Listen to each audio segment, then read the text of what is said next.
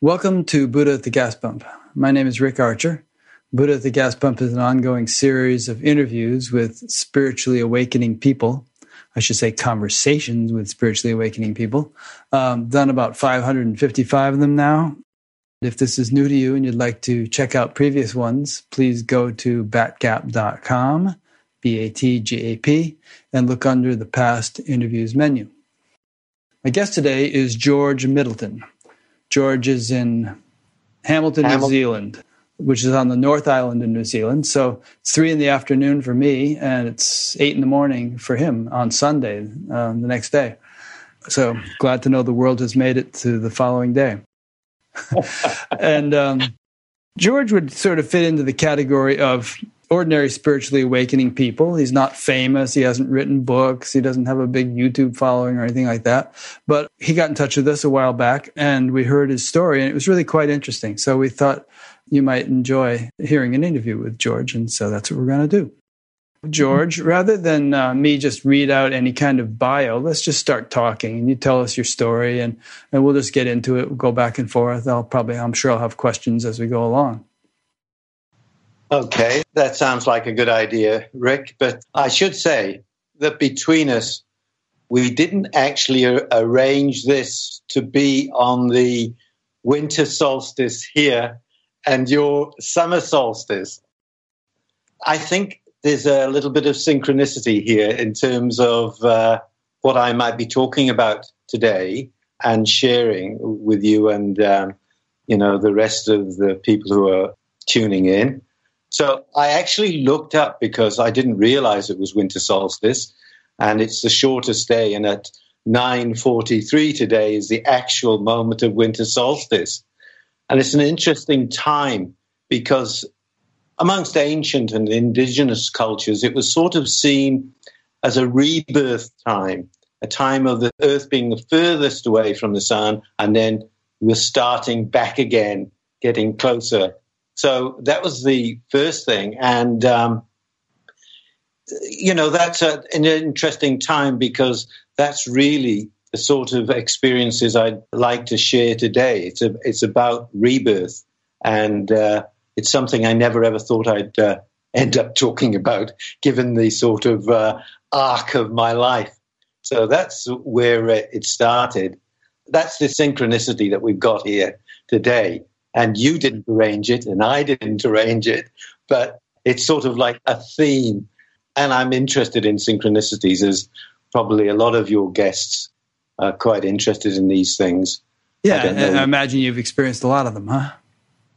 They occur all the time, but often synchronicities can occur so often that, they're no longer strange to you. It's almost like they're a part of life, and once you start noticing things, well, you keep on noticing them. Anyway, I think it'd be best to start from the beginning with me, which was my birth, which I never knew anything about, and very few of us really knew. But throughout my childhood, I actually suffered terrible nightmares. There were nightmares of suffocating, being enclosed, pressed, terrible things like that, and struggling to try and come to life, really. It was a terrible experience, and it would wake me up, and I'd be struggling and fighting and all that. And I didn't discover until I was about 20 years old that I'd been born dead.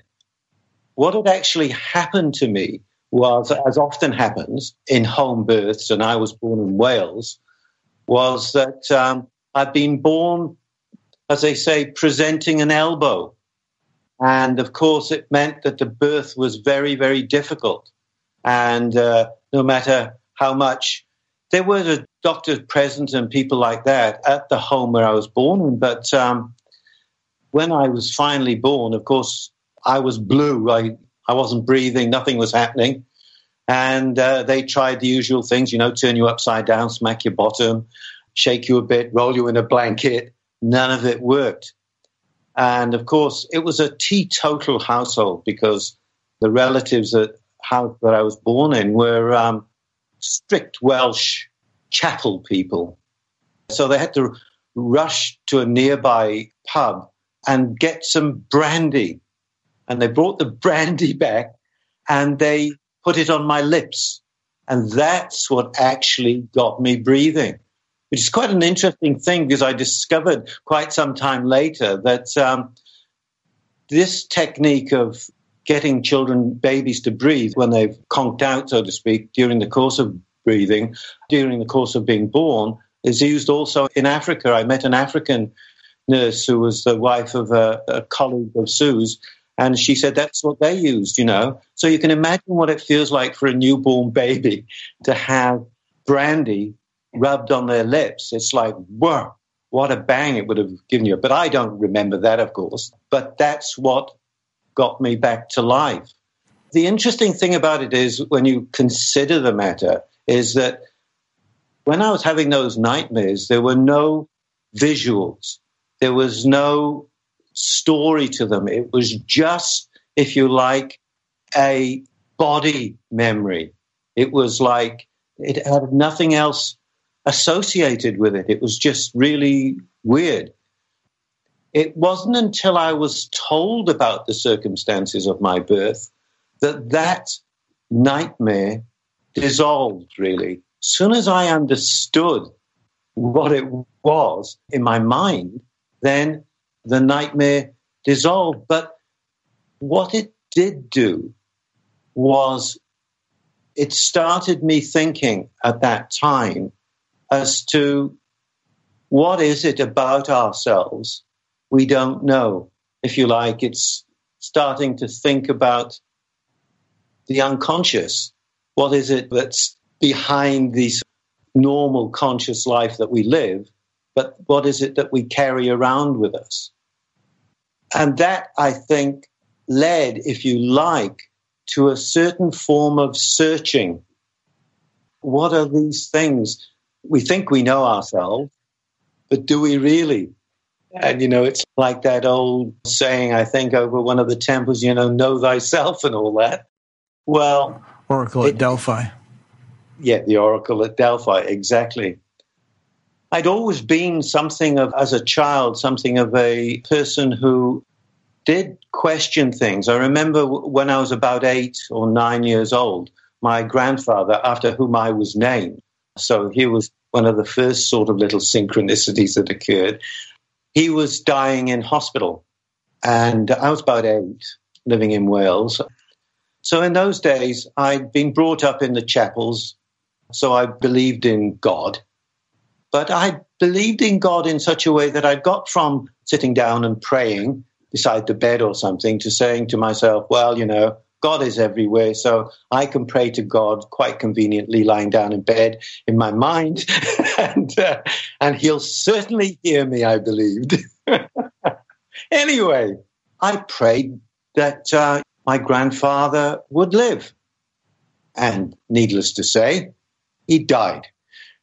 So I thought, well, as a child, you know, as you do, obviously there's nothing in this.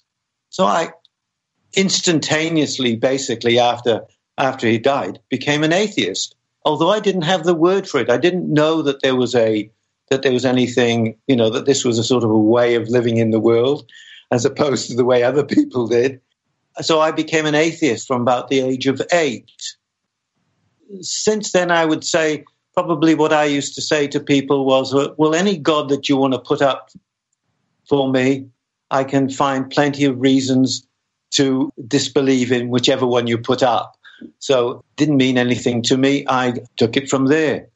So I was slightly different in those days, and though I was continued to force to go to chapel and later on church, as most kids are, you know, go to Sunday school and do all that sort of stuff. And in fact, I do have to tell you, Rick, that I have been an archangel in a nativity play. Oh, I see. There you go. I know what you were getting at there. Some people are very interested in angels. but I was an archangel. an atheistic archangel. Well, you know,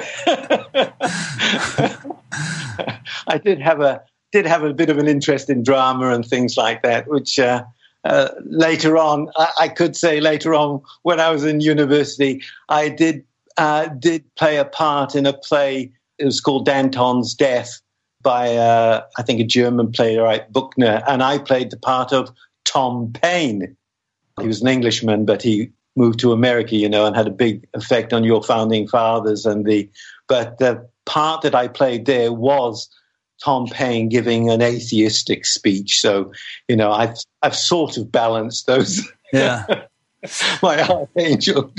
I find it interesting that at the age of 8 or so, you could actually form a coherent thought about whether there was a God or not. I mean, somehow that I couldn't even begin to contemplate it until I was about 17 and, taking drugs. And I started, there must be something going on here. I started thinking about it.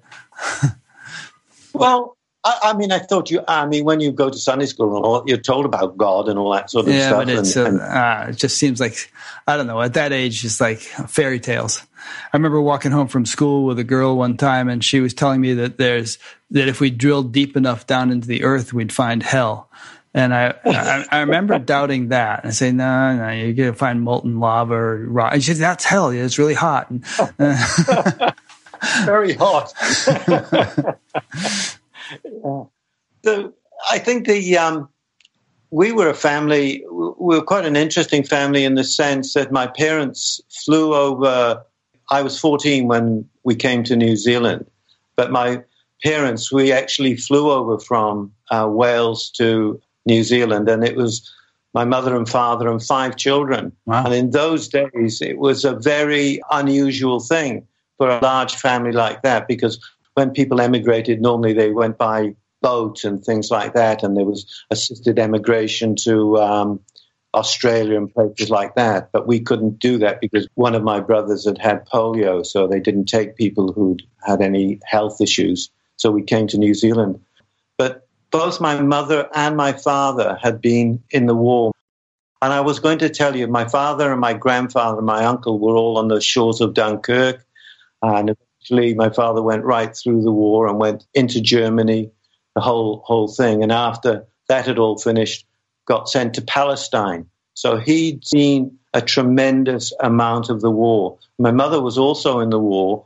She was in the WAFs, Women Auxiliary Air Force, and they took charge of balloons and things like that. And it wasn't until 9/11 that my mother started to speak about some of that sort of stuff.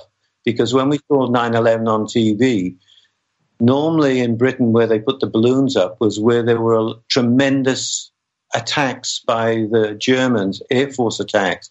And of course there was a lot of bombing and fires and a lot of death. And so when she saw what was going on in 9/11, it brought that back to her, all the stuff she'd seen. And likewise with my father. And I think that what we don't think of, people talk about karma and things like that. What our generation, you're virtually the same age as me, I presume, that 70. Eric?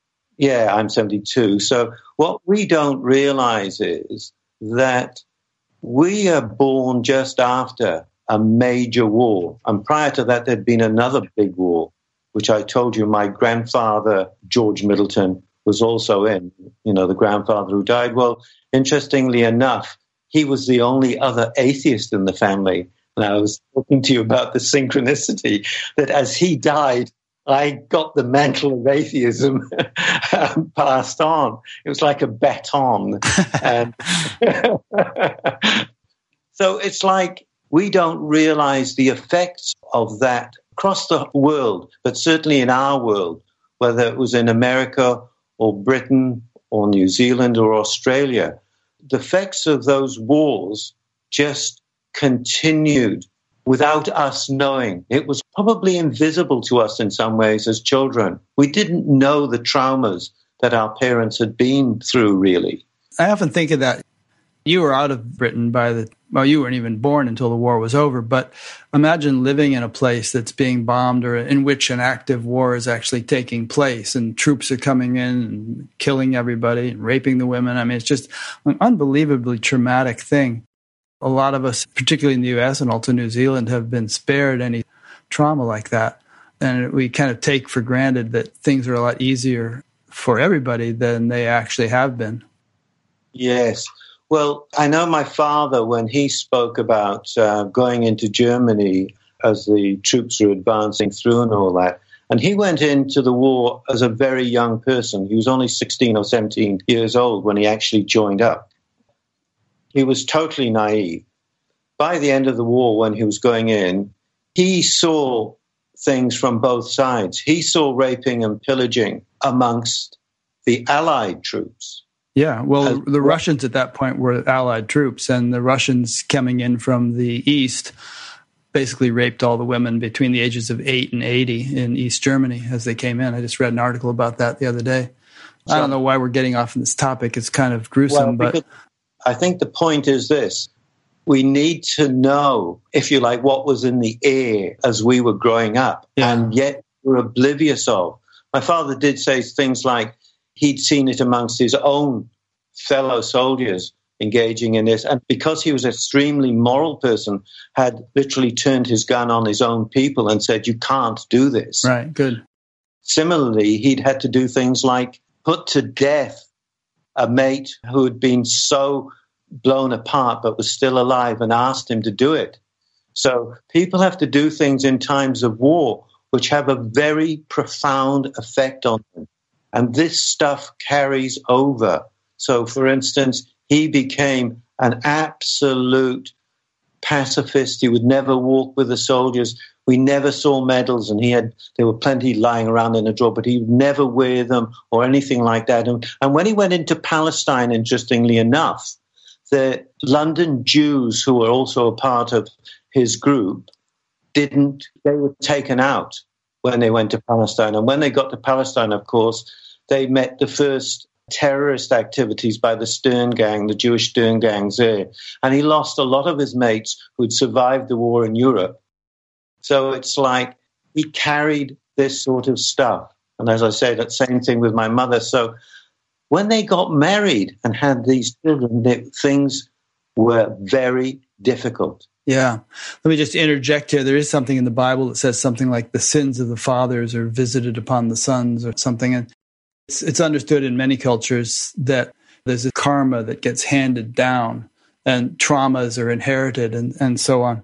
So it is kind of relevant when we're considering to a spiritual discussion and considering what's happening in society and the changes that the world is going through. And, right now with all the upheaval over Black Lives Matter and race inequities and so on, a lot of countries, and U.S. included, have a very dark history in terms of the way people were treated.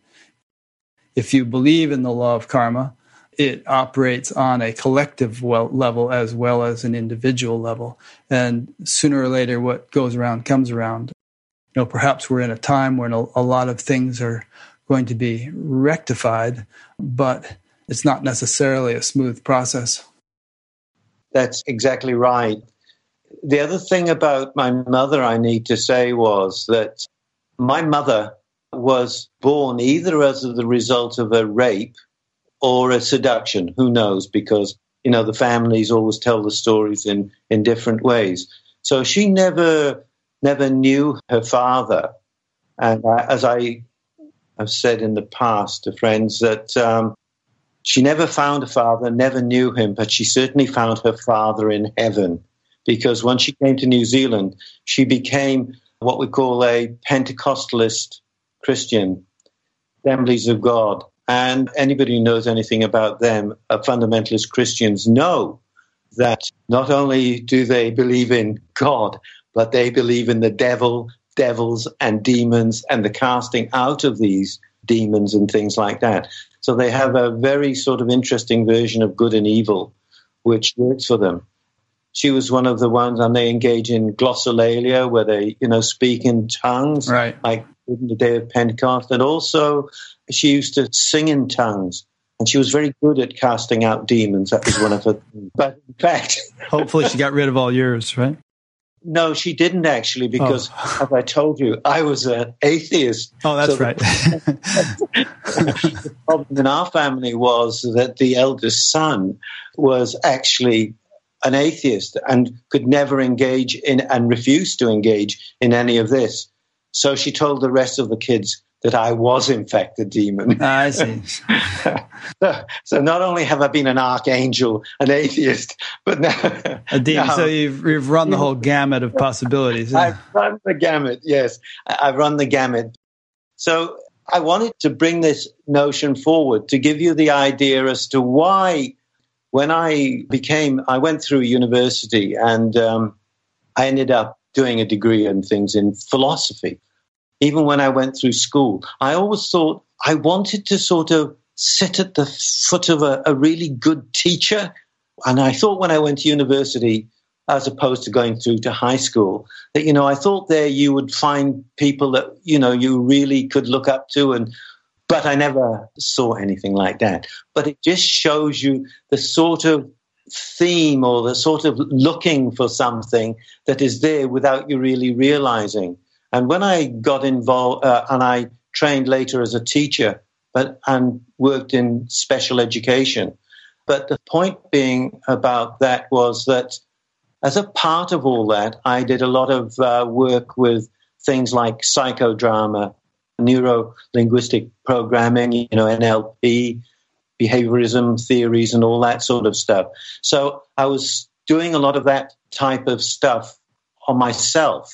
And as a part, if you like, of looking for this unconscious, what were the things that I wasn't conscious of?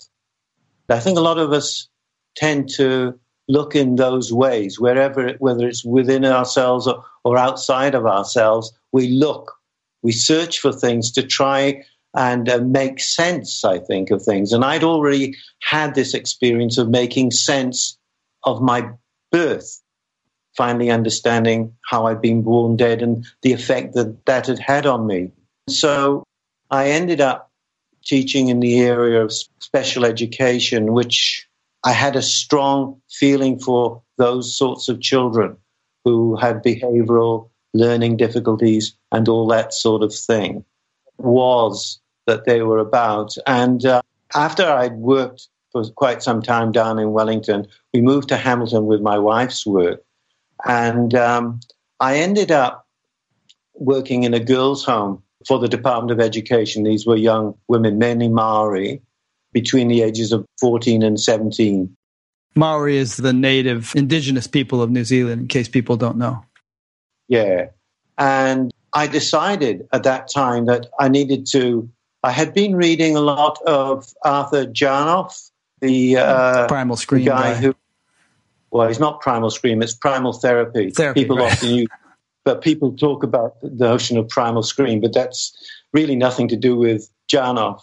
It's Primal Therapy. Okay. And so I decided to go to the Institute in Los Angeles, and I spent a year doing Primal Therapy. If you remember John Lennon. Oh, yeah.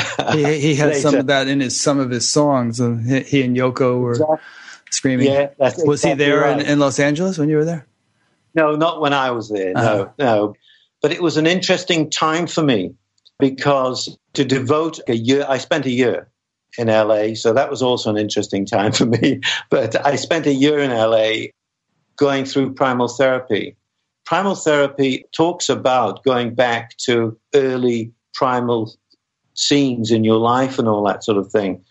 But it was also thought to be a quick therapy. As it turned out, it wasn't, because we're all like the layers of the onion. You have to work your way back slowly, if you're going to do that. And I'd already had an experience of that sort of thing. But therapies and things like that do for you is that they start to loosen you up, if you like.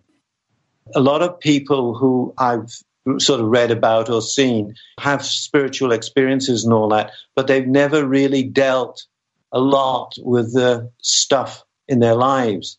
And no matter what sort of experiences or things you have, somewhere along the line, you're going to have to face a lot of the stuff you have in your life as well. And having any spiritual things don't cure those things. They remain there. Although there can be some things that help, but in the end, they've got to be dealt with. So I think that spiritual experiences, practices can also loosen things up. But however it gets loosened, it has to be dealt with. Exactly. And I felt that it did work for me, the primal therapy, in a sense. I came back and I spent a lot of time, 10 years working in that place. And what I used to teach, people used to ask me, well, what do you teach? Because there's an ongoing changing group of young women going through. And I was lucky to have some very good people who worked with me, Maori people. But I used to teach sex, drugs, and reggae, basically. So I have a strong Rastafarian influence. You never know it from your hairstyle. No, I know. Well, all the dreadlocks. I didn't have dreadlocks. but the young women were very into the Rastafarian Bob stuff. Marley and all. Bob Marley. Yeah, well, we used to call him Uncle Bob because we were very close to him. Okay. But, he's had a profound effect on many indigenous cultures, Bob Marley did. That's nice to know. It certainly had a big effect here in New Zealand amongst Maoridom. So anyway, I did that. And again, I got involved with Maori cultural things as a result of being in that place and Maori spirituality. So I ended up going on to marae, which are, meeting houses and places, and getting a strong feel of how indigenous cultures start to work. So, for instance, I once was called on to go onto a marae and I had to make a speech. And this is, again, a sort of synchronicities that occur. So you get up and you're making a speech inside the meeting house. And I referred to myself as a person who was in a stream, who was a bubble through which the sun shone through, so creating that rainbow effect. What I didn't realize at the time was that the god of that area, if you like, the major sort of god of that area, was the god Uanuku, who was actually the god of the rainbow. So things like this occur at a certain level, and they sort of happen spontaneously. They can't be thought about or anything. They just happen. And I found that later on, when I was in the presence, there's a very famous carving of this god, a wooden one that had been found. And when I was in the presence of it, I felt quite an incredible energy rising in me.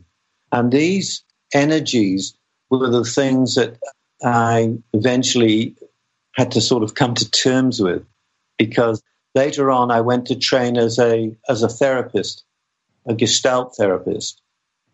And in that training, again, it's Fritz Perls and also with a bit of Jung and Freud, all of which may be of interest to you, would never have lasted as therapists these days, because they all had sexual issues which would have actually disqualified them. I know in terms of some of the work that you're doing now about gurus and all that. Well, yeah, I helped to found the Association for Spiritual Integrity, which is spiritual-integrity.org, with several other people, just because there's been so much messiness in the contemporary spirituality, with teachers really screwing up. And the hope was to bring to the awareness of the spiritual community that ethical training and an emphasis on ethics has been an integral part of ancient spiritual traditions and should be an integral part of contemporary spirituality if we don't want to shoot ourselves in the foot and undermine the whole enterprise. Yes. So the thing about that is this. Some of the foremost people in therapy and things like that had also been involved, if you like, in this form of misbehavior. And of course, it occurs even now amongst therapists.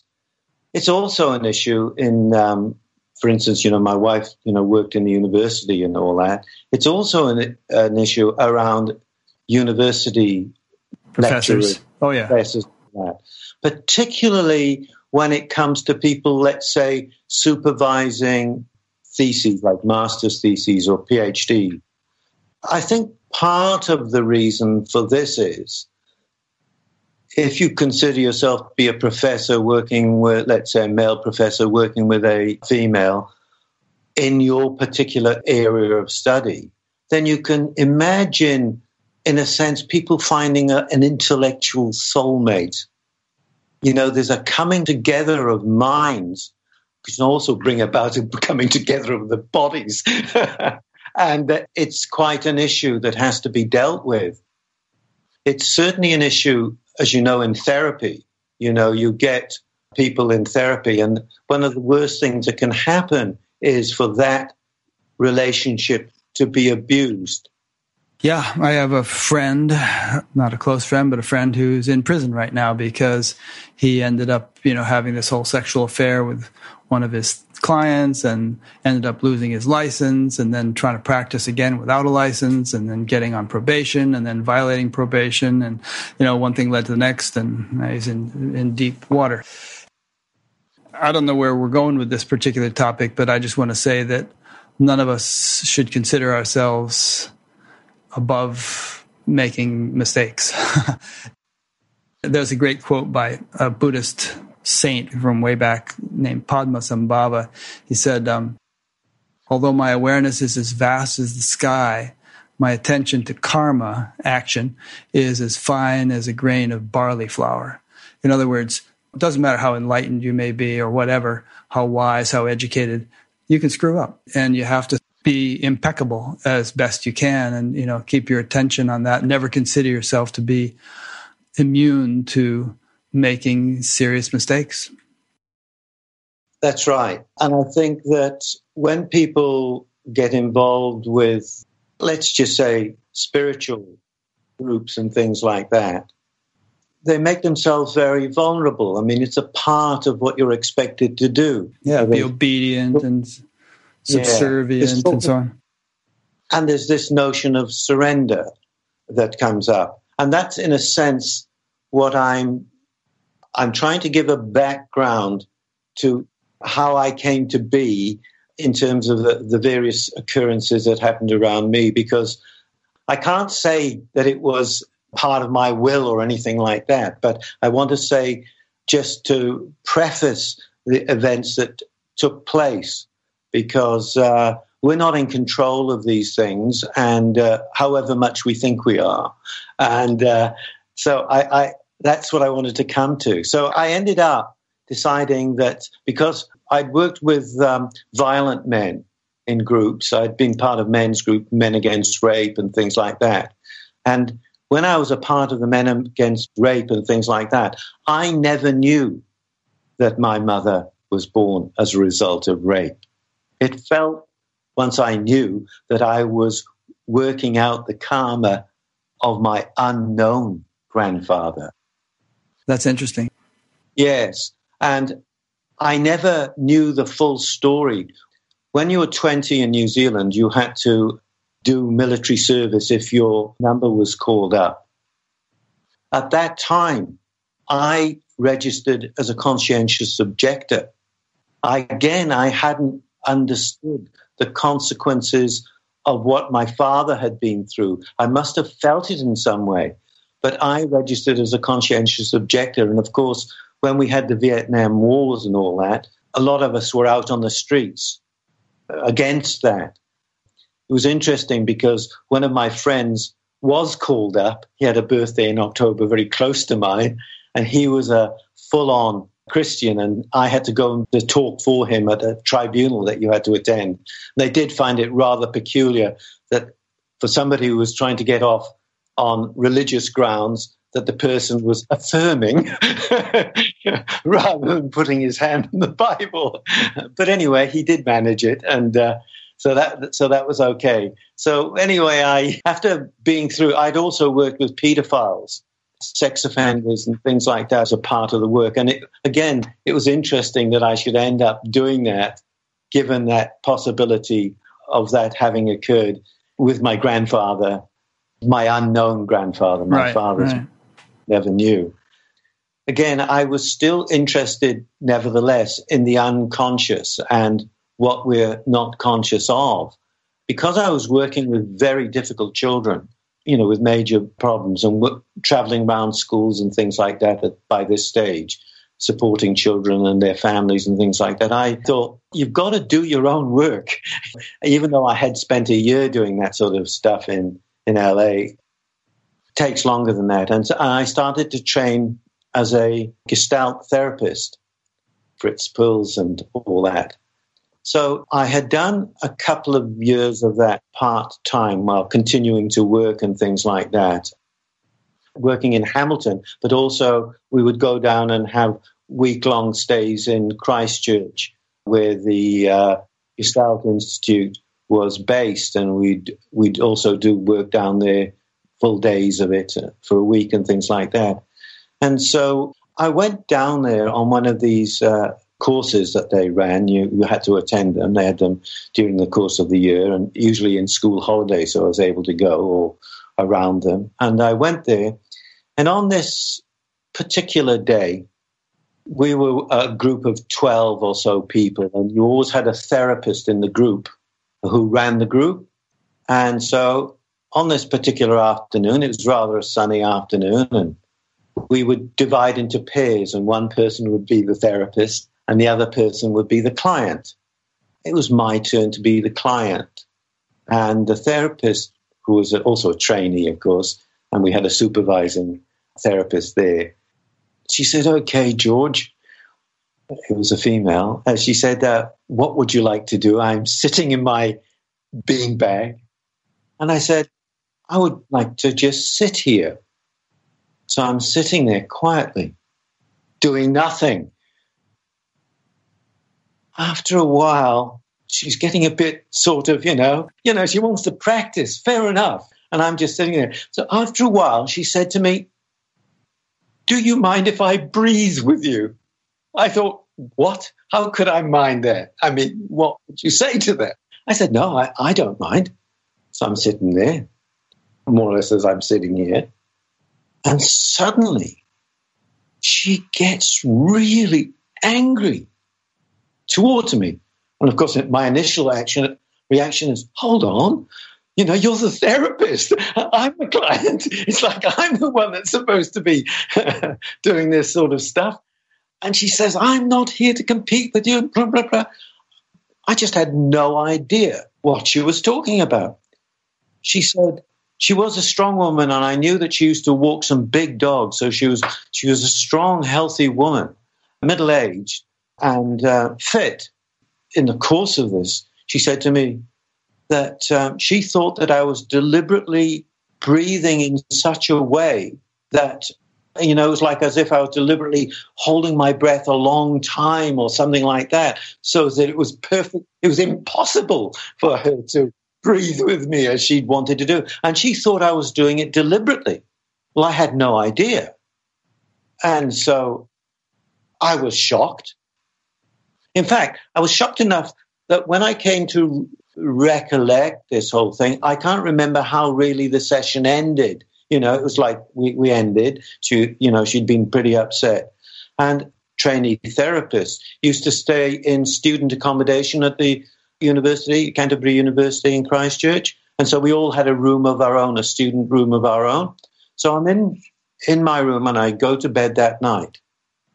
And I wake up in the middle of the night and I'm stopping breathing.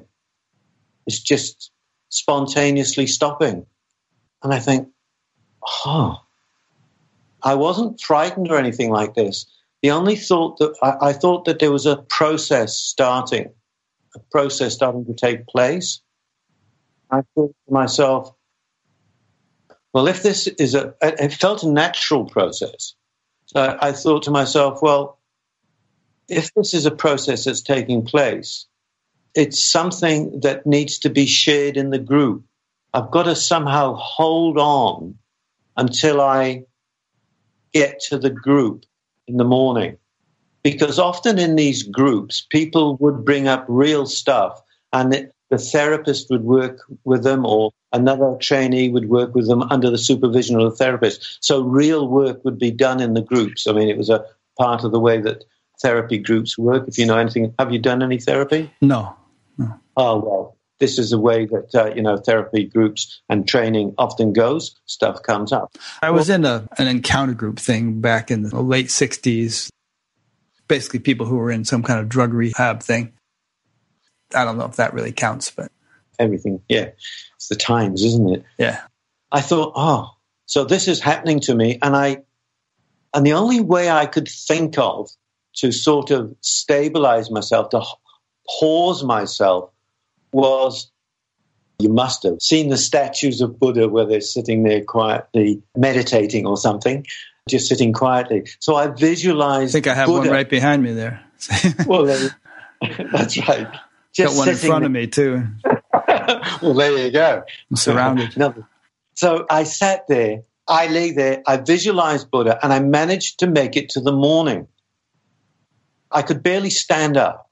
I couldn't really stand up, but I showered, went down to the group, and as I said, there were about 12 of us. We had a different therapist there this time, and the therapist there this time was one who knew me because she also worked with me in Hamilton. So I get to the group, and I was never a person who ever put myself forward for getting work done on myself and things like that. And I said to the group, because the group had to agree, I said, I'm going to have to do some work. And of course, because I'd never done any, they were in agreement. So I went to the middle of the group. This is the way we were sat in a circle, and the therapist sat down, and I just lay down on the ground. She put a pillow under my head, and then got another female trainee to sit at my feet. And she went to touch me. I said, I don't want to be touched or anything like that. She says, what do you want to do? I said, I'm going to stop breathing. Because by now the process was so strong. And she said, this is a slight nightmare, if you can imagine, for any therapist, for a client to tell them that they're going to stop breathing. Yeah. Incidentally, I just want to interject here. Probably most of the people listening to this realize, but cessation of breath is a common characteristic of going into samadhi. And, yogis are sometimes, you've all heard the stories about yogis getting buried underground for long periods of time and stuff. I don't know whether that's a gimmick or not, but if you've ever done any deep meditation, you've experienced this, that the breath will stop. And a lot of times you don't realize it has stopped. And then maybe quite some time later, you find yourself taking a deep breath all of a sudden. And it's because the physiology becomes so settled that there isn't really the same need for oxygen as there ordinarily is. Yeah, well, you'd know about this because you've done regular meditation for so long now. I don't know what sort of meditation, but anyway, do you still do mantra meditation? Yes, I've done that for about 52 years or so. Yeah, okay. So here I am, lying down, telling my therapist, a proper therapist, not a trainee, experienced woman, I'm going to be stopping breathing. Now, one of the things that anybody who works in therapy always does is they want to remain in contact with you because they don't want you to slip into a psychosis or something like that and then become uncontactable. And I've seen that occur on a couple of occasions with people in therapy groups where the therapist has lost contact. So she says to me, stay in contact then. And I heard my voice saying, all right then. My voice was by this time extremely distant. It was receding fast. And so I was, in a sense, with great relief, the process of stopping, just everything stopped. And I mean everything. But in going into that, I've thought about it since, and I thought to myself, normally if you were stopping breathing, you might get a bit worried, especially if it was spontaneously happening to you, as this was happening to me. It was like it had been triggered, but it was spontaneous. And there might have been some indications of change occurring prior to this, because just before I'd gone on this week-long course, I'd stopped both drinking and smoking. That had spontaneously happened to me just prior, but I didn't really connect anything out. I just stopped, and I used to drink. And in fact, the last drink I really loved was cognac or brandy. Yeah. Full circle from my brandy on the lips. I'd finally sort of got over it, I suppose. And this occurred, I should tell you, in 1998. It was 1998. And it was a peculiar time that year, because that was the year. So you must have been about 50 years old at that point. Yeah. My father had died. And I had gone down to where he was sort of lying in his coffin in his house down in Wellington. And I'd spent the night sitting with the body, so to speak. And in the morning, I was woken up by my father saying to me, because he's dead, "Wake up, George. Wake up." And I woke up. And at the same time, my first grandson was born in that year. And he was actually born on Buddha's birthday. The first full moon in, I think it's May or something. That's how they work it out. So it was an interesting set of events in that year. So anyway, I'm lying there, and finally the process can take place, and everything stops totally. And I was gone. There was nothing at all. Of course, there's no time, there's no space, there's just nothing. There's not even blackness, there's just nothing. So I don't know how long that would have been for. Who knows? Then eventually, what occurs, although there's no light or anything like that, what occurs is an incredible, powerful, flowing energy, like a powerful stream of pulsing energy, but it's conscious. So it's like a conscious flowing energy.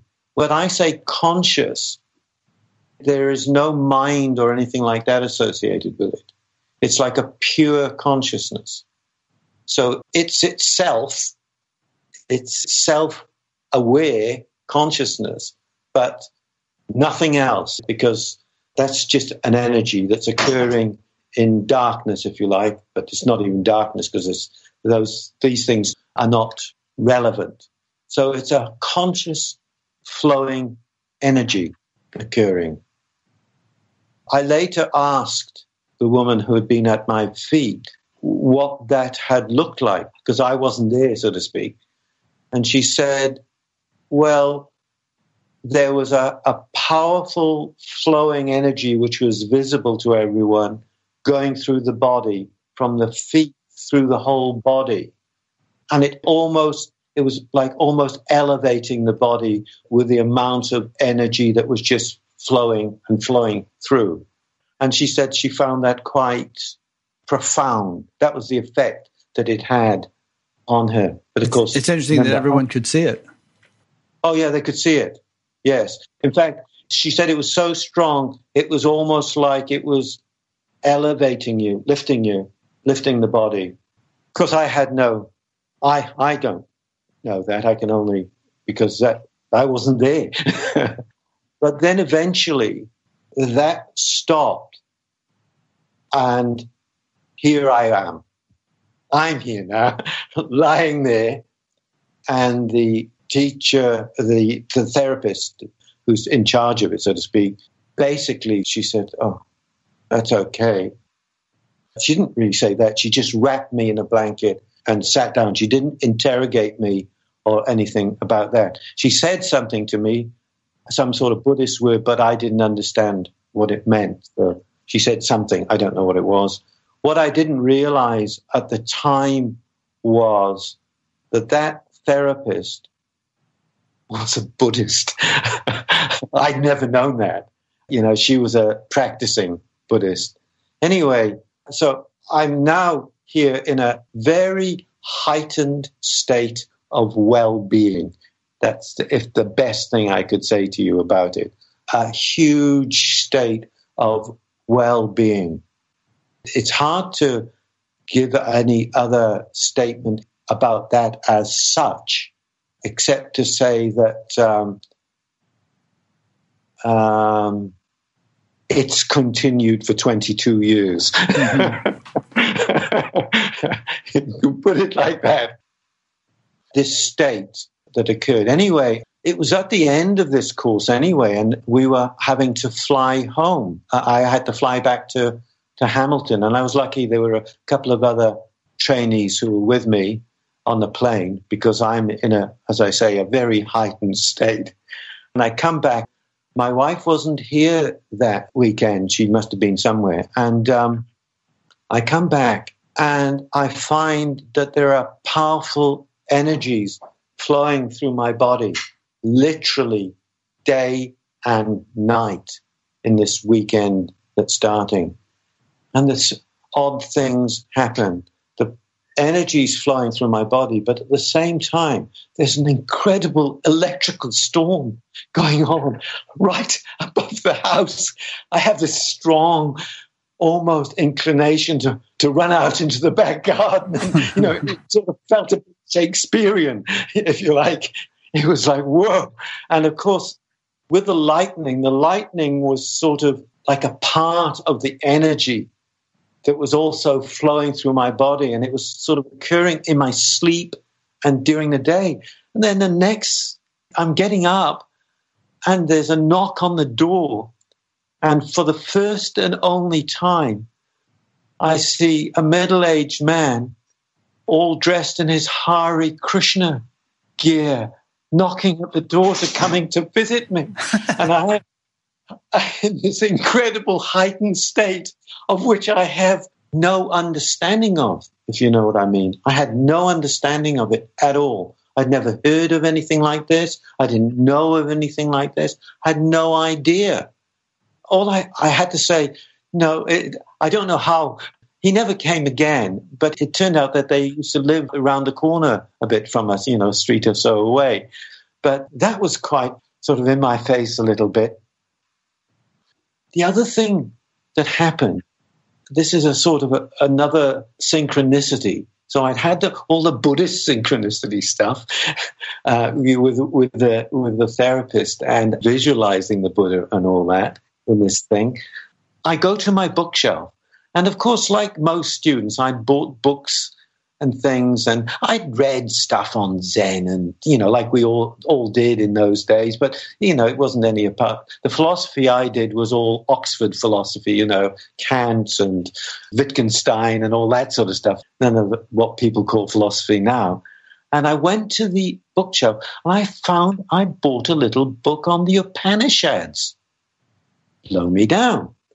I opened the book, don't ask me why, and the first Upanishad I opened was the Katha Upanishad, which you probably know, but it is one that's well known to the Indian population.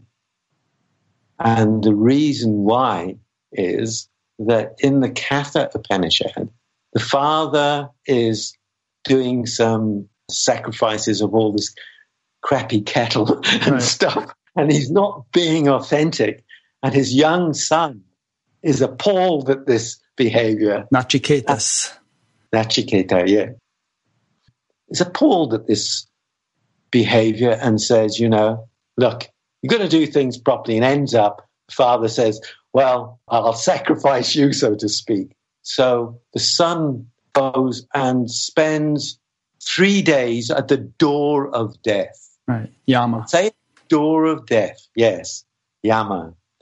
3 days at the door of death. And then Yama finally turns up. And because he hasn't been treated properly, looked after properly, as we love in these stories and these myths, he's granted 3 wishes. And the 3 wishes are, 1, when I go back, so he obviously knows he's going to go back. When I go back, I want my father to accept me and be okay about it all, and he'll be happy. What was the second wish he had? Well, anyway, whatever the second wish was, well, what actually happened was he was tempted by Yama. Yama offered him everything, but he wanted to know what really happens after you die. This is what Nachiketa wanted. So Yama granted him, firstly, he granted him a ritual, which was the fire ritual. And the fire ritual was a very interesting ritual because it was taken from the pre-sort of religious times when people used to worship in the forests in India, fire worship. And what happened was it moved from external fire worship into internal fire worship, and which is quite fascinating. And then, as I say, he asked for his last boon, which was that he would know what happens after death, and is death final, and all that sort of stuff. It's a fascinating Upanishad when it talks about that. Yeah, Yama really didn't want to tell him. He said, please release me from this boon. I'll give you everything else. I'll give you everything, women and riches and kingdoms and all this stuff, but don't make me answer this question. and of course, if you look at Christ had a similar temptation thrust upon him. When he was in the desert, he had the offer. All kinds of worldly power, yeah. Absolutely. And turned it down.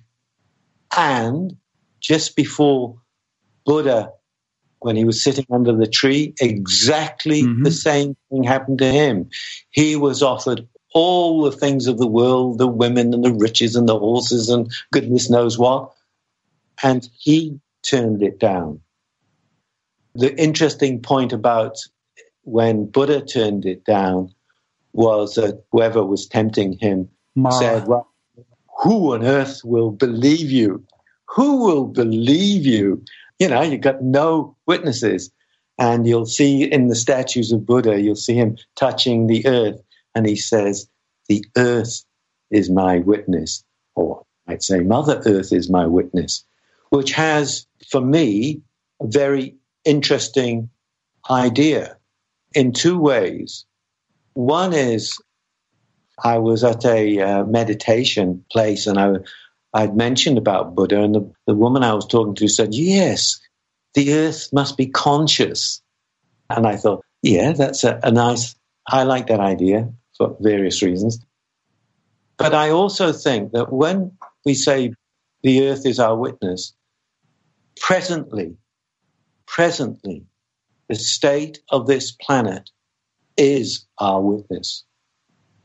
What is going on this planet at this time is all of our collective witness, as it was for Buddha, because we might think the pandemic's a problem, but that's not the biggest problem in terms of what we're facing on the face of the earth.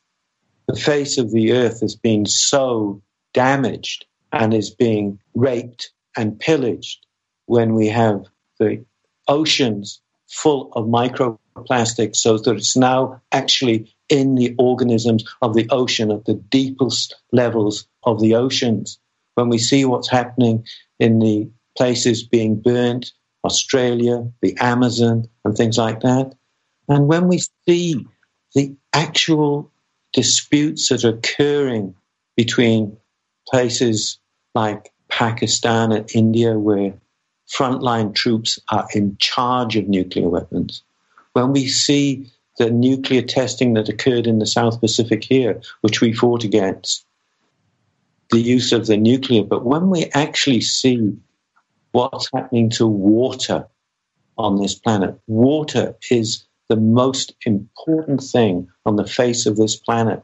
We're seeing the damming of the Nile. We're seeing China taking over Tibet to ensure that they have the water there. We're seeing the melting of the ice caps. Water is going to be the pollution of the water, both in New Zealand, America by your industries, the pollution of the Ganges and rivers in India. In Maridam here, when you introduce yourself by naming your mountain, your sacred mountain, and naming your sacred river, the river that's sacred to you. The river that's sacred here to the Tainui tribe is the Waikato River, which runs through this city that I'm in. The Waikato River has been granted a living status in law in New Zealand. And the name of the Waikato was given by the early Maori as they came in by sea and the river came out into the sea. They noticed the current of the river in the sea. So the river is named after the current of the river in the sea. So as the river meets the sea, that's the current of it. And it's a fascinating image when you think about it, the notion of the current. And if you look at the Katha Upanishad, they talk about the water going into water and things like that, the emerging. They talk about the Atman. They talk about the power of energy and consciousness, because that's, in effect, when I was in that heightened state with all the energy flowing through me and things like that, I found that what had happened was that there'd been a profound transformation, but it was a transformation that was both bodily and consciously. It was at every level. What had happened was that this occurrence of this flowing energy, this pure conscious energy, remained within my person, so to speak. It's always there. I'm lucky in a sense because I always have a reminder of this as well, because when you live your life, depends on what you're concentrating on. But for me, what simultaneously occurred at that time was I have a sound that occurs above the head. It's like a very high frequency sound, which is always there. But if you fall into silence, then it is there and it can intensify. It's a simultaneous reminder that the silence and the energy are one. And I came as a result of, I don't know, the Upanishads or something, which I read and things like that. I came to call, now you're the expert in all of this, so you'll be able to disabuse me, but I came to call the energy and the pure consciousness, which were united, as the uniting of Shiva and Shakti. And the reason I use those words is they indicate the transcendent nature, because I can't call it an experience because I wasn't there.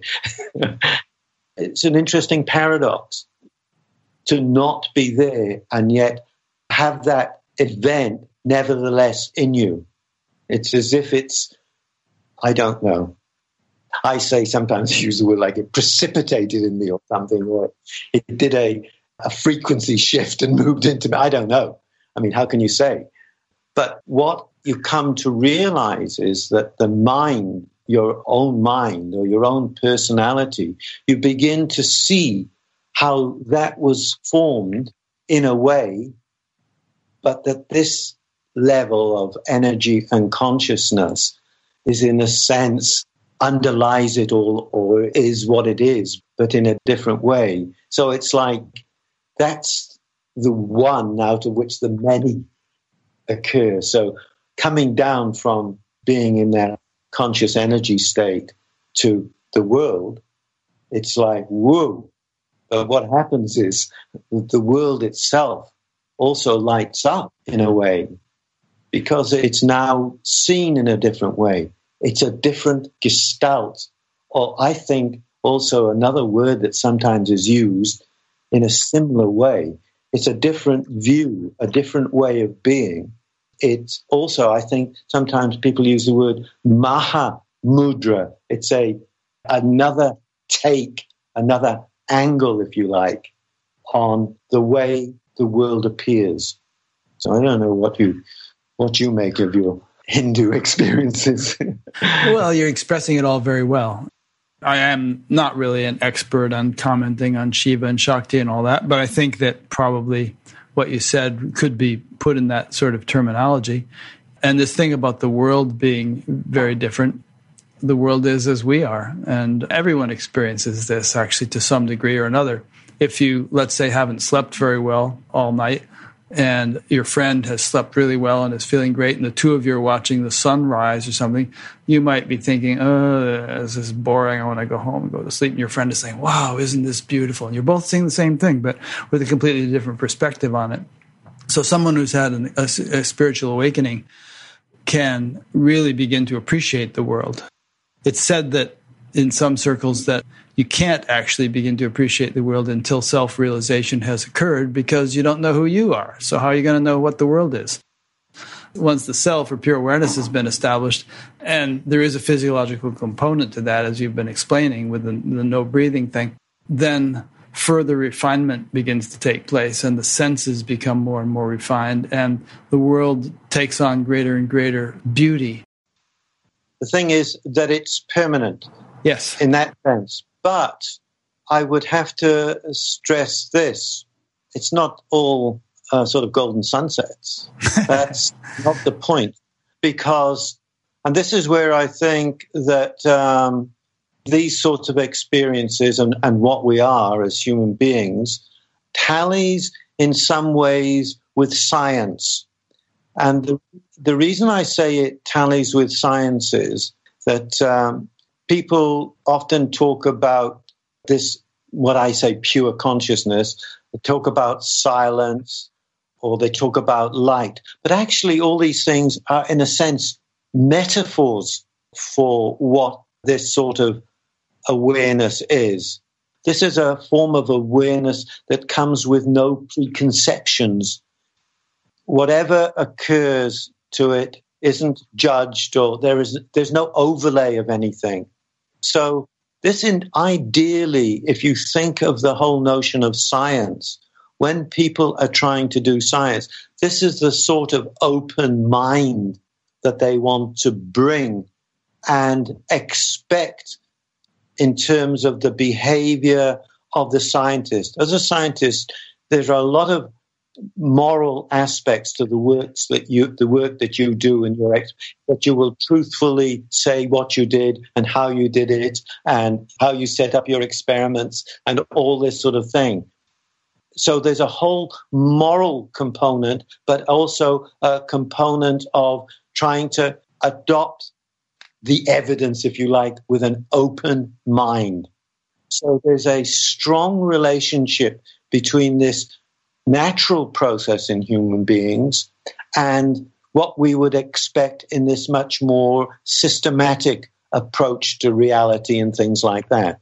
Now, the realities that the scientists and people like that are, if you like, different realities to our normal everyday reality. I know a lot of people talk about other things, but the way in which we live our lives in a normal way, we have sciences like, physics and chemistry and sociology, and we have anthropology, and we have all these various scientific disciplines. We also have all these humanities, which also talk about life and things like that.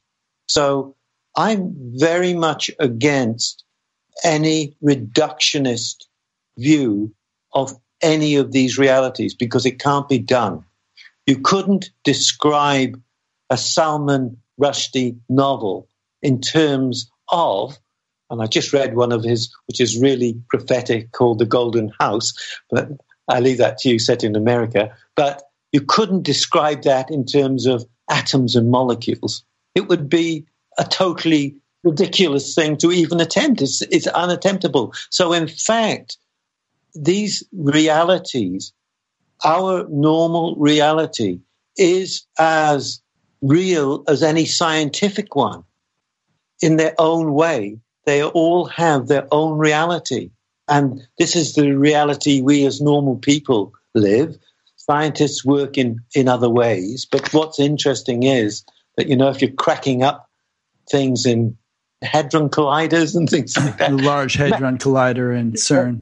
using incredible amounts of energy, then the other thing that occurs is that the questions that we have to ask ourselves from a moral point of view is, whatever scientific endeavor takes place, decisions have to be made how to put resources into that. And the question is, why have we decided to put so much resource in those particular endeavors when we have people all over the world who are literally living, if they're barely surviving, from hand to mouth? How have we chosen to do those sorts of things? Every science has actual moral components. And talking about karma, people talk about it as causality, but it actually has a moral component to it as well. Yeah, the same argument was used when we sent men to the moon. People were saying, well, why are we spending the money on that when there's so many problems here on Earth?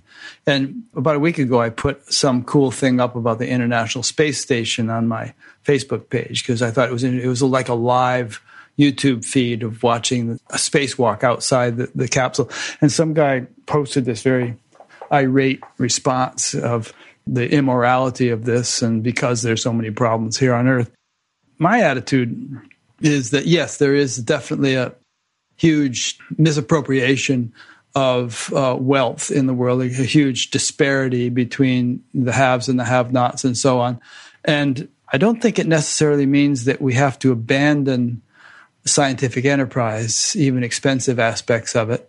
But although, maybe there's some things that aren't worth pursuing, like do we really need to go to Mars? Well, how about if we make this planet livable? Because that one is not. But at the same time, there's tremendous potential abundance if people were to unfold their full potential. I think that's the greatest untapped natural resource, the tremendous potential that everyone has within them, as you've discovered in your own experience. And if we could make the unfoldment of that more universally available, I think we would find that we could have a flourishing society which would include scientific exploration, but at the same time provide a good standard of living for everyone on Earth. And there would be no conflict. In fact, it should be a sort of a mutually beneficial arrangement where science, which has often resulted in destruction of life, like you said, the Pacific Ocean is full of bits of plastic, which was invented by scientific endeavor.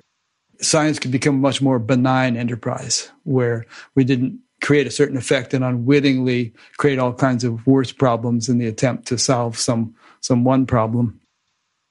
I like that because I'm sort of quite interested in myths. And so if you go back to Adam and Eve, quite a long way back, and them being cast out of the Garden of Eden, they're cast out because they've eaten of the tree of knowledge.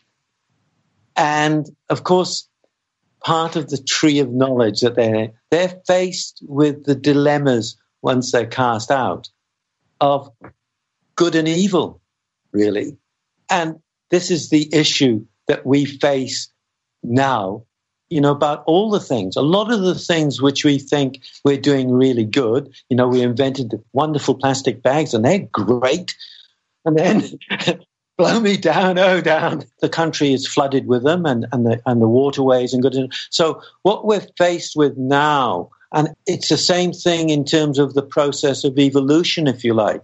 It's even the same things in terms of our own personal development, is that we don't know whether they're good or bad. We think we're doing something. We think we may have done something bad, or we think we may have done something good, and blow me down.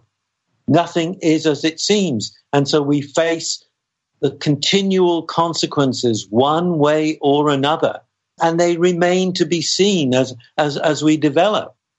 Let me interject again here. Like in the Bhagavad Gita, which I'm sure you've read, Arjuna was very concerned about the task at hand, which was he had to fight a battle. And he was very concerned about the karmic consequences and he didn't want to do it. And basically the advice he was given by Krishna was, first get your awareness established in being and then perform action.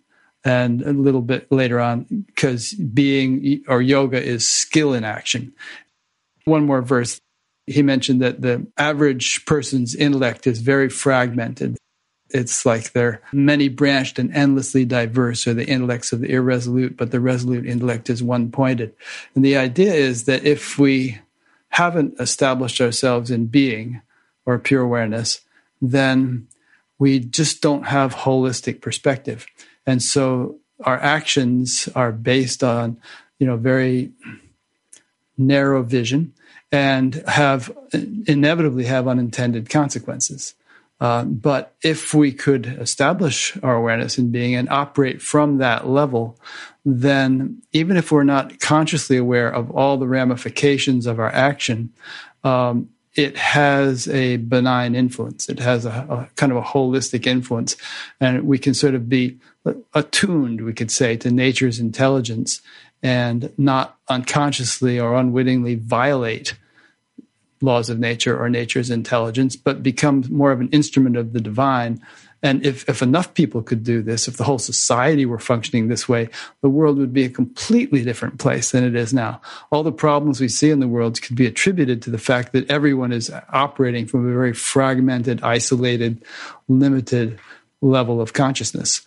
And so they're trying to accomplish this, that, or the other thing, but creating more of a mess unintentionally than whatever they're accomplishing in a good way. Yes. The way I see that is that if, in fact, pure energy and consciousness are, in one sense, what everything is all about, then that makes this world sacred. It makes everything, in a sense, sacred. It's like the body of God. Well, as I told you before, from the age of 9, any version of God that people put up. Oh, you're still that way? I may have made the right decision for the wrong reasons, put it that way. I mean, just because I didn't get my prayers answered wasn't a very good reason to give up believing in God. But well, that's an interesting question. This awakening you had when you were 50, what did that do to your concept of God? Well, no, I had no concept of God. All right, well, do you now then? That was long gone. Right. So the nature of the God that people believe in, this is a question of beliefs. I remember when we were studying philosophy and we were doing a part on belief in God, and they never spoke about God. It was just about the notion of belief. What does belief mean? And belief often means making decisions about things that you really don't know a lot about. Yeah. It's like thinking that you know or hoping something or whatever. But beliefs are things that are often inherited. They are taught us, things like that. I don't really believe in anything. I have hypotheses about things, and certain of these hypotheses have a lot of evidential support and others not so much. But I don't see any point in believing or disbelieving in anything. It's really more of an experience. It's more of a scientific orientation where you proceed on the basis of what can be experientially verified. I think you've really hit on something there, because this is the reason why I think there are, the strengths of these mega churches and things like that you have in the United States and things like that. And even the whole spiritual movement that's been going on for some time now. This is more to do with people no longer want to believe things. They want to experience. They want to know in a different way from just accepting a set of beliefs. Yeah. And whether the churches have intended or not, in the established churches, and I think you have mentioned it in previous conversations about when you were involved with TM or something, and people actually having these experiences and nobody believing them, so to speak. Or you're starting to show hubris or pride or something because you're saying, this happened, and people not believing you. It's as if people want to continually remain in a certain, let's say practice way rather than fulfill practice or something like that. Yeah, I know what you're saying. to read about how to cook, but then somewhere along the line, you've got to cook, do the cooking and experience the food. Again, your old thing about menus and the food. You've been listening to some of my interviews. Yeah. I mean, I think the point we're getting at here is that spirituality, in the way that most people watching this show would relate to it, is primarily an experiential affair. It's not a matter of faith or belief. It should be something one can live in a visceral way, just the way ever since you had that awakening, you've been living it. You don't have to think about it. You don't have to read books about it. It's your experience, right? And maybe since you have begun to have that experience, you've learned a lot more about it. You've filled in some more intellectual understanding, but that's just the icing on the cake. The main cake is the experiential reality, which is your 24/7 experience. Yes, that's right. Except that, as I told you, I couldn't really say it was an experience. Yeah, because experience implies the senses, and it's not actually that. That doesn't quite. But the consequence of having that experience. There you go. Use the word experience. Yeah, I know. The consequence of that was this. Well, when I'm saying the experience within the body once it had precipitated, the consequence of that was a number of things.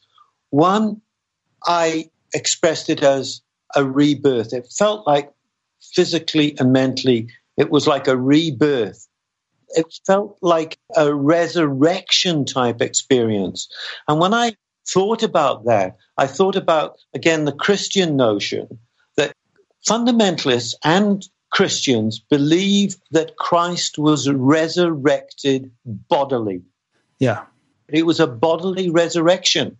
And that's sort of been lost a little bit in Christianity these days. It's sort of, not really. But in fact, he was experienced as a living being after his so-called death.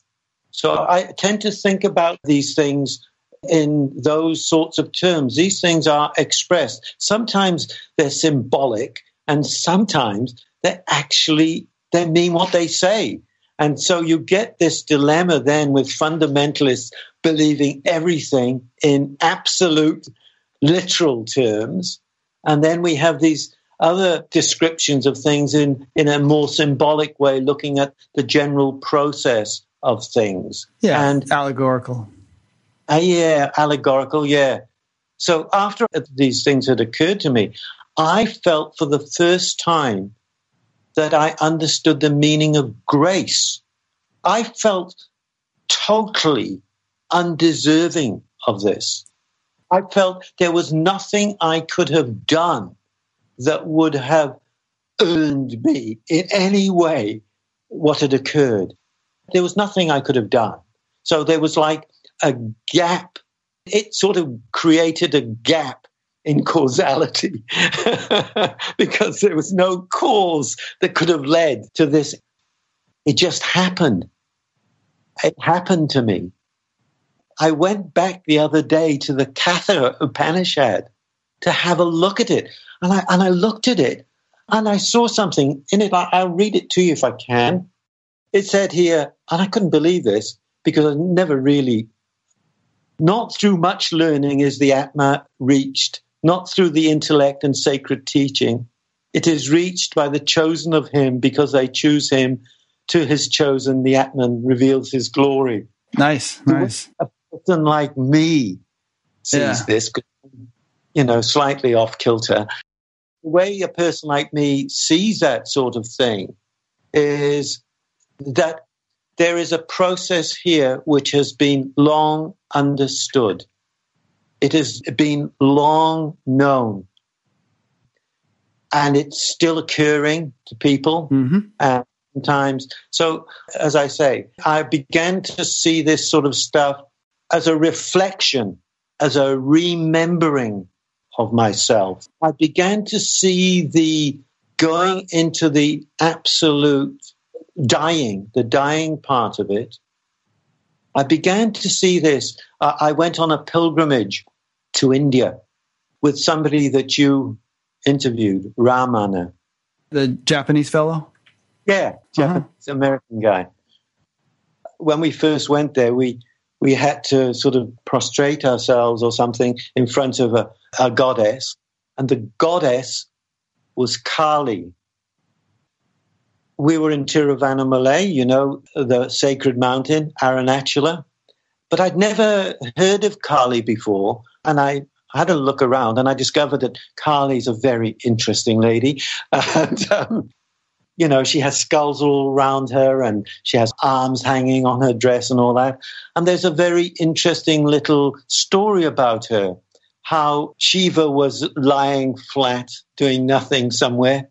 And she comes and she dances on his body and then awakens him, and she becomes Parvati, his consort. And I felt, again, here was something like the process of coming out of this. For some people, she's worshipped as the mother of the universe, coming out of absolute creation, out of nothing. She is the absolute void, the absolute void. You have to go in her, you're born out of her, and it becomes the Shiva Shakti, whatever you want. So it's a fascinating myth to me. Myths to me are things that are psychologically true. I don't mean myth in the sense of something that's not true. So Kali was a fascinating notion to me. I have a question for you. So when you were 8 and you prayed for your grandfather to live and then he died, and so you became an atheist, and then 42 years later you had this awakening and you felt it was a result of grace. I didn't know it was awakening. Well, whatever. Yeah, but now we can call it that. Yeah. And now you sort of regard it as grace. Whose grace? Grace of what? I just say an understanding of grace. Mm-hmm. Grace. It's just simply something that you have received, which you cannot in any way see. For me, that I felt that I could deserve. That's all. Grace in that sense. I'm just wondering whether you can still consider yourself an atheist, or whether you've matured into a far more subtle and nuanced understanding of what God might be. Well, I wouldn't use words like God or anything like that, because too much baggage. Yeah, there's so much baggage. Unless, of course, you're talking about lots of gods, and I don't mind talking about Durga and Shiva and Shakti and Kali. You're cool with that, huh? I can have plenty of gods, but for me, these things are like they're like universals, or they're transcendent above the particular. They're sort of universals over the particular. And so the pure consciousness that I talk about, which is always associated with energy. So for me, they are not two. They are always, but you can't say they're one, because we don't know what one means. If you've got ones, you've got twos, and you've got everything there. And so it's like we're back into that. So I could say this. When I was in India and I was around the holy mountain, Arunachala, and as you know, Arunachala is in the shape of Ganesha's head. It's in the shape of an elephant with a broken tusk's head. That's why it is said to be the remover of obstacles.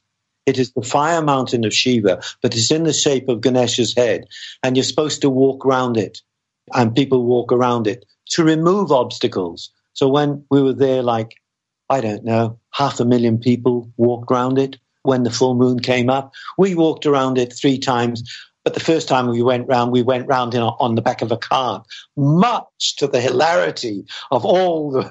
That's cheating, yeah. Yeah, well, we were just doing as we were told. We're being taken around, But later on, we walked around. But if you know the original Ramana, when he fled to that mountain, he fled after having a little encounter with death. Let's put it that way.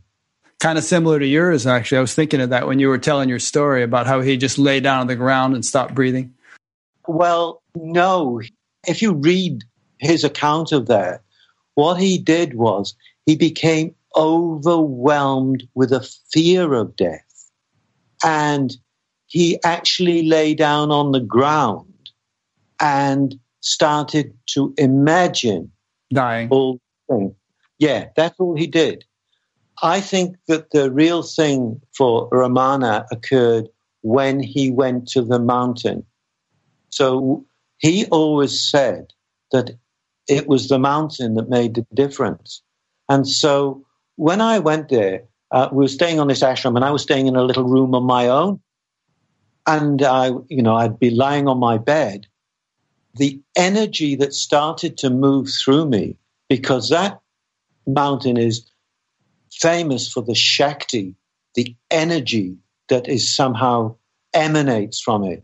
I was next door. There was an Indian lady who wasn't a part of our group next door, and I often wondered what she thought, because they had these old metal beds there. To hear this clanging, bouncing. Oh, because your body was shaking? The body was shaking so much.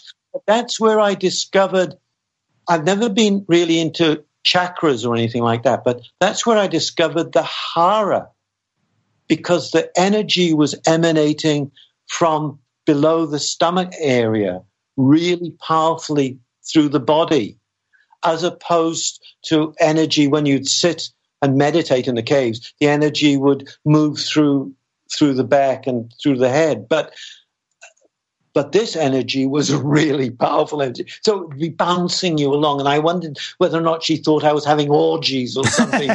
By yourself yet. It was only Georgie who was next door, not the orgy. Right. But anyway, it was like, oh, man. But it was really powerful stuff. Sue's just showing me that it's 9:41. We're nearly at the moment when the Earth stops and starts moving back. It starts going back the other way. So I discovered that energy. So in the course of time since then, I have come to more or less see the three aspects, like the energy of the hara. So I've seen it expressed as hara, heart, head, heart, hara. And in the end, it seems that the heart, that melding of the consciousness and the energy, which is the heart. Now, the issue is in terms of energy and consciousness, and that marriage is how that, if you like, structures the world that you live in. Whether it is projected onto it or that is what it is. Because the way I tend to experience it is that I think of it's not emanating from me, it's emanating through me.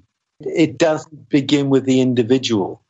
The way I expressed it in a little poem, which is so, you might think, trite, but at the time meant something to me. At that time of having that experience, I wrote a little poem which was something like, I am breathed, I breathe. I'm sung, I sing. I'm danced, I dance. I'm loved, I love. I'm blessed, I blessed. I am. And it goes like that because it's what I call a turning round. It's the way you're turned 180 degrees or something in terms of the way that life lives you, as opposed to you thinking. And this is why I spoke about that whole karmic aspect of what had happened earlier in my life, because you begin to see it, but you can only see it on the other side of the event that happens at 50, so to speak. And then from 50 to 72, what then in terms of the experiences then? So I was very interested then to see what the various religions like Hinduism and Buddhism, what was involved in them. So I went on a pilgrimage to India, around India. I was interested then, because of my interest in the unconscious and the other things, I was interested then to see why people thought that various practices like meditation. I went on a Vipassana meditation retreat, 10 days of silent meditation and all that. I went on these various pilgrimages to Bhutan with a group with Tibetan Buddhism, Tantra Buddhism. Went with Ramana, looking at the sort of Hindu, or whatever you'd call it, Indian approach to these matters.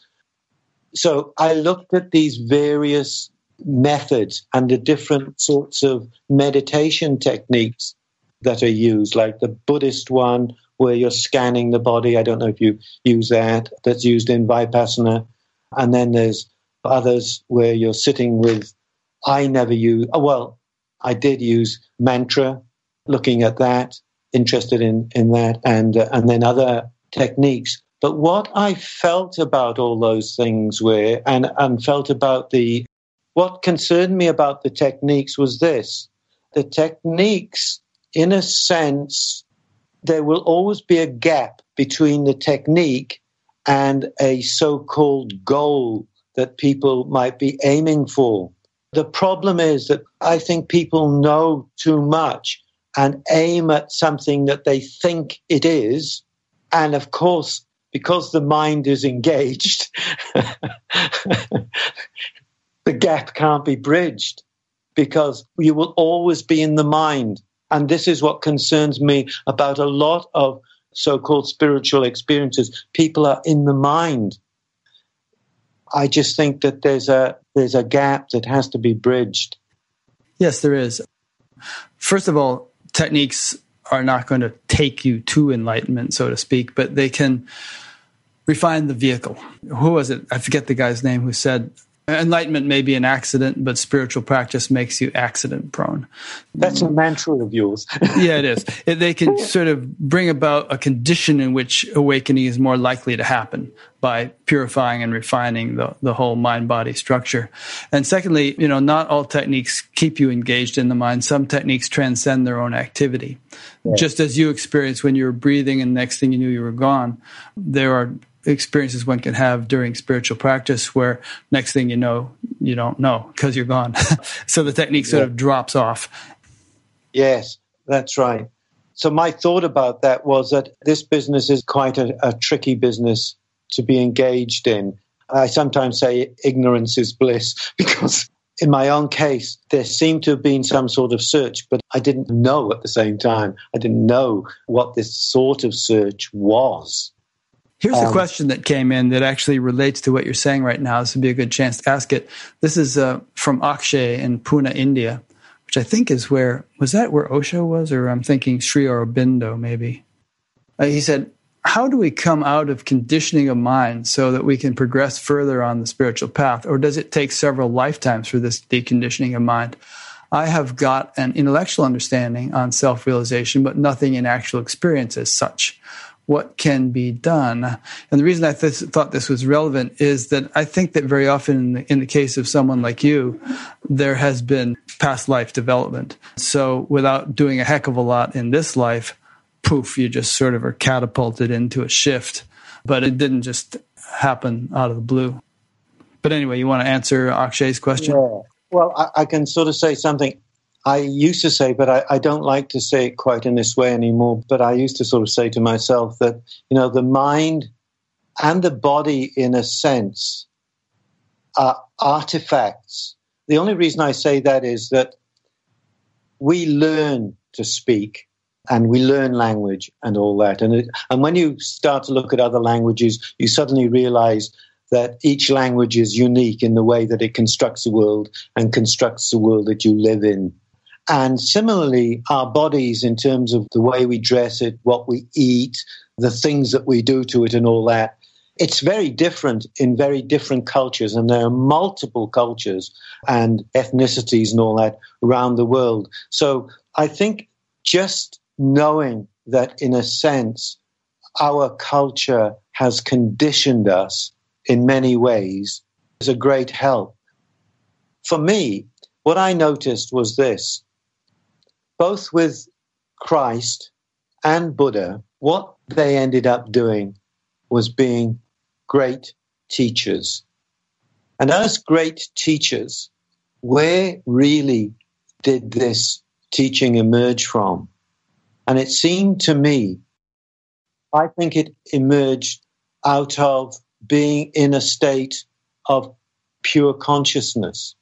Because out of pure consciousness, for me anyway, when one is with people or in the world and all that, one, hopefully, there is nothing in the way of seeing them, but also, and this is this notion of heart, the heart opens out. There's sort of like a clear light, and there's also like a compassion, a way of all of us being in this. There's no pointing of the finger in any way. There's no judgment. There is a compassion, a heart thing here that's going on, and it's not just a feeling. But one is extremely. It's making one has become vulnerable in a way that one was never before. This is why a lot of the work I did work, as you know, in therapy and things like that. There's a lot of body armoring and things like that also happens in the body. You can tell by the way people hold themselves the way they are. And it's beginning to actually, I think, when we talk about conditioning, we need to look at all aspects of it, not only our received thoughts, our received culture. We know from feral children that feral children couldn't even walk properly. Everything about us, even the way we walk and hold ourselves, are learnt. This is why I say, in a sense, our body is almost like an artifact. It has been shaped right from the word go. So it's actually getting in touch with both the body and our culture and our own minds, because what happens is you can imagine experiencing your own mind from a pure consciousness state. I call it the bonfire of the vanities. Tom Wolfe. So are you saying that someone like Christ or Buddha, they were great teachers because they had managed to live without the armoring, without the shielding, and therefore they had open hearts, and therefore they had tremendous compassion, and they were eloquent. They had good minds as well, and could, but the foundation of it all was being established in pure consciousness, from which they could teach with these open hearts and minds. Yeah. People talk about Christ consciousness or Buddha consciousness, whatever. I believe those are actually absolutely the same thing. Sure, yeah. And it's interesting that they became great moral teachers. They were moral teachers. They were asking, if people don't have the experience, you can live as if you had the experience until it comes. I know that it's not a phrase I like, but, fake it till you make it or something. But it's not a matter of faking it. And I think that's where the traditional churches have had a role in all areas, where they have tried to express it as a set of rules. And if you look at Buddhism has got it's got all kinds of rules, amazing rules. But the point being, in the end, is that, Buddha said there was suffering and there's a way of ending it, and this is how to do it. In Tantric Buddhism, they have a slightly different version of things. What they do is they talk about, let's say, a Tara goddess who has got all these various qualities, okay? And what you're meant to do is to visualize this goddess and all the qualities, and then let it dissolve into you, or you dissolve into it. It's supposed to be a swift method if you can achieve it. So you imbibe those qualities. You absorb, dissolve into them, sort of, yeah. And you're reminded of it. Fascinatingly enough, after I'd been through this initial stuff, I had to go to supervision. Because when you're training as a therapist, you have a person who trains you, but you were also doing therapy with other people, and you have to be supervised doing that. To make sure you're doing it right. Yeah, doing certain stuff and all that. So I went to my person that I was with after I'd had this stuff. Her name was Tara. Oh, that's interesting. So I'm doing my stuff with her, and she asked me to lie down, and I'm in a darkened room, curtains drawn like, and I'm lying down, and she asked me to describe what I'm seeing, and I'm lying down on my back with my eyes shut, and she's sitting by my head, and I'm inside my head, and I'm looking, and I'm seeing like a moonlit night where you can't see the moon, but you know how the night sky lights up? Yeah. And I'm there.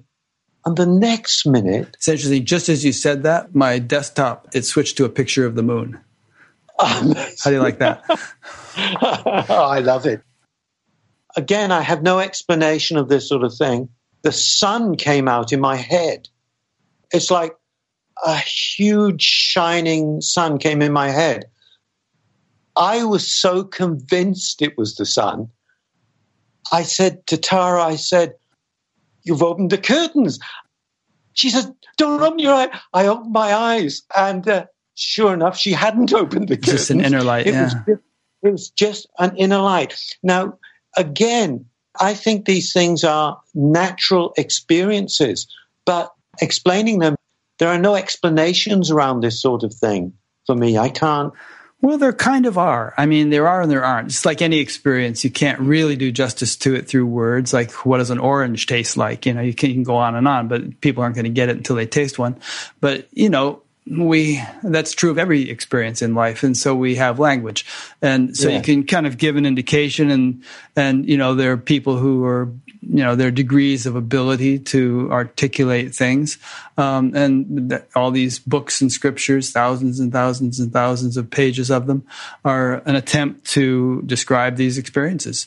You know, and some hit the nail on the head, others don't. And, you know, not everybody has all the same experiences, but you're doing a pretty good job explaining what you've been going through. Well, again, if you know nothing about these things, they're a surprise to you if you find out something about them. But I had never been really a part of any sort of standing group or anything like that. Right, it just kind of dawned in you. Yeah. Things, yes. And even though I went with groups, I went with a group to Bhutan and I went with a group to India. I was not a part of those groups as such. I only got to know people in them at the time. And they were people who I always felt were very knowledgeable. They'd been meditating for donkey's years and all that sort of thing. Whereas for me, I felt in a sense somewhat outside that particular milieu. And as I say, given my background. Yeah, you know, but I mean, if they could step inside your head and experience what you were experiencing, they might be a little envious of you. So the fact that you didn't have all the lingo, I wouldn't consider that a detriment. At several points during this conversation, I've thought of that saying by Jesus, you know, except you be as little children, you shall not enter the kingdom of heaven or kingdom of God. So there's a sort of an innocence to the way that this has happened to you, which I think is endearing and refreshing. But in any case, this has been a nice conversation. I've enjoyed getting to know you, George, and there are a number of interesting synchronicities and coincidences and whatnot that, you know, have happened, such as this being the summer solstices for us both. You have an interesting story. Can people get in touch with you if they want to? And I mean, do you correspond with people? Do you have a Facebook page, anything like that? No, I don't do Facebook or anything like that. The only thing that you could do would be to put my email on it there. I don't care about that. Okay, so people can get in touch if they want to chat with you? Yeah. Oh, I'll do that. The reason I think my wife contacted you and then I agreed was because it's more about, I think, people talking about the normality of these things, how these occur to the most unlikely people at the most unlikely times. And you never know. As I say, it can happen to anybody. Yeah, and that's the reason we decided to do it, too. And that's part of the reason I started this show in the first place, is to show people that awakening or enlightenment or whatever you want to call it is not for people who are floating 3 feet off the ground, you know, dressed all in white or whatever. It can happen to so-called ordinary people, and therefore it can happen to you, whoever you may be. Yes. I think the other thing is that there are a lot of things I haven't mentioned, but the point being this. Prior to this happening, there had been a series of dreams and things like that, which sort of predict a lot of things without you knowing what they mean. I know that there are some groups who really take a lot of account of dreams and things like that, because the dreams are the unconscious in action without too much control. And it's interesting. And also the other aspects of when you're in the world in this way, there are things which a lot of people talk about, things like auras and things like that, sure, that occur. Again, I think a lot of these things are very natural in terms of the way we live our lives. In a sense, I think they're worth taking seriously, but at the same time, not getting obsessed with any of it. It's not holding on. And the only other thing I wanted to say was this, that in the Indian traditions, people talk about reality, okay? And for them, the only reality is that which is unchanging. What is changing, which is energy, what is changing, they tend to see as a dream or something like that. Where what is unchanging, which is something like pure consciousness, they tend to see as reality. Now, I don't live in that world. I think that we have energy and consciousness are one. And that being the case, I think getting into either one or the other are two ends of almost like a spectrum. And it's a bit like thinking about the figure of the yin and yang. When you look at that, you'll notice that the dark side has a light in it and the light side has a dark spot in it. And so it's like that's talking about the melding. And really the life we need to be living is along that line between them, because that's really where we're existing. We're sort of surfing the wave. Yeah, that's good. Just to recap what you just said, even though spiritual experience is somewhat rare considering the whole world's population, that doesn't mean it's unnatural in any sense. And we could conceive of a society in which it became commonplace. And, people could describe the kind of things you've been saying, and people say, yeah, great. Everybody experiences that. That's normal, including seeing auras or whatever. And also this whole thing about the world being unreal and all, I think that's more of a recluse emphasis. And unfortunately, that has been overemphasized sometimes to the detriment of those living a householder's life. But there are traditions which have more of a both-and perspective, like Taoism, as you say, with the yin-yang symbol, also Kashmir Shaivism, that the absolute and relative are sort of part of a bigger whole, and each has their value and significance, and we don't just hang out in one to the dismissal of the other. Yes, that's what worries me. I have seen, although I didn't know at the time, people hanging out in one side or the other. Right, spiritual bypassing. And they don't seem to be here. They're not quite with you. Right. Yeah, that can actually be a detriment on the spiritual path. Unable to take care of themselves as well, as they rely on others to take care of them. And it's a funny place for a person to be in. And if you're a Ramana Maharshi or an Anandamayi or something like that, and you do have people to take care of you, then maybe that's fine. But that's a rare example, and most of us are not in that circumstance. Yeah, Ramana was taken care of when he was a young man, and he ended up in Tiruvannamalai, and he did get into an awful state. Yeah, bugs were chewing his legs and all that stuff. Yeah. But in the end, and we met some people when we were there who had been with Ramana, when he was alive and all that. But in the end, I think he was a part of the Brahmin caste. He was actually quite learned. If you've read some of his talks and things like that, I lost the book, but I read some of his talks, you realize that he was very skilled and knowledgeable about the whole tradition which he was in. That was learned probably before and after he arrived there. And it's worth knowing that when we look at other cultures and what's in them, when we look at them, we have to understand that there's a whole cultural overlay going on there. We can use it, but there is a big cultural overlay which may not understand at all. Yeah, well, we better end on that note. Ramana is a good note to end on. So thanks, George. I've enjoyed spending this time with you. I hope you are doing well and continue to do well. You're in a nice, safe, beautiful place, New Zealand. Blessed. Yeah. I have a couple of friends who've moved there. Have you? Yeah. Where to? I think they're on the South Island. I forget which part, but they're out in the country. They live actually right near each other, even though they're both from this town that I live in. And it was kind of coincidental that it worked out that way. Love to visit there someday. So thanks. We'll put you up if you turn up. Okay. We'll just come and bring our dogs and never move out. I don't know about the dogs. I don't know if you can get them in the country. That's true. So anyway, thanks. And thanks to those who've been listening or watching. Well, nice talking to you. Yes, nice talking to you. And thank you for those who've been watching this. Go to batgap.com, check out the menus, and see what you find. So talk to you later. Bye. Bye-bye, George.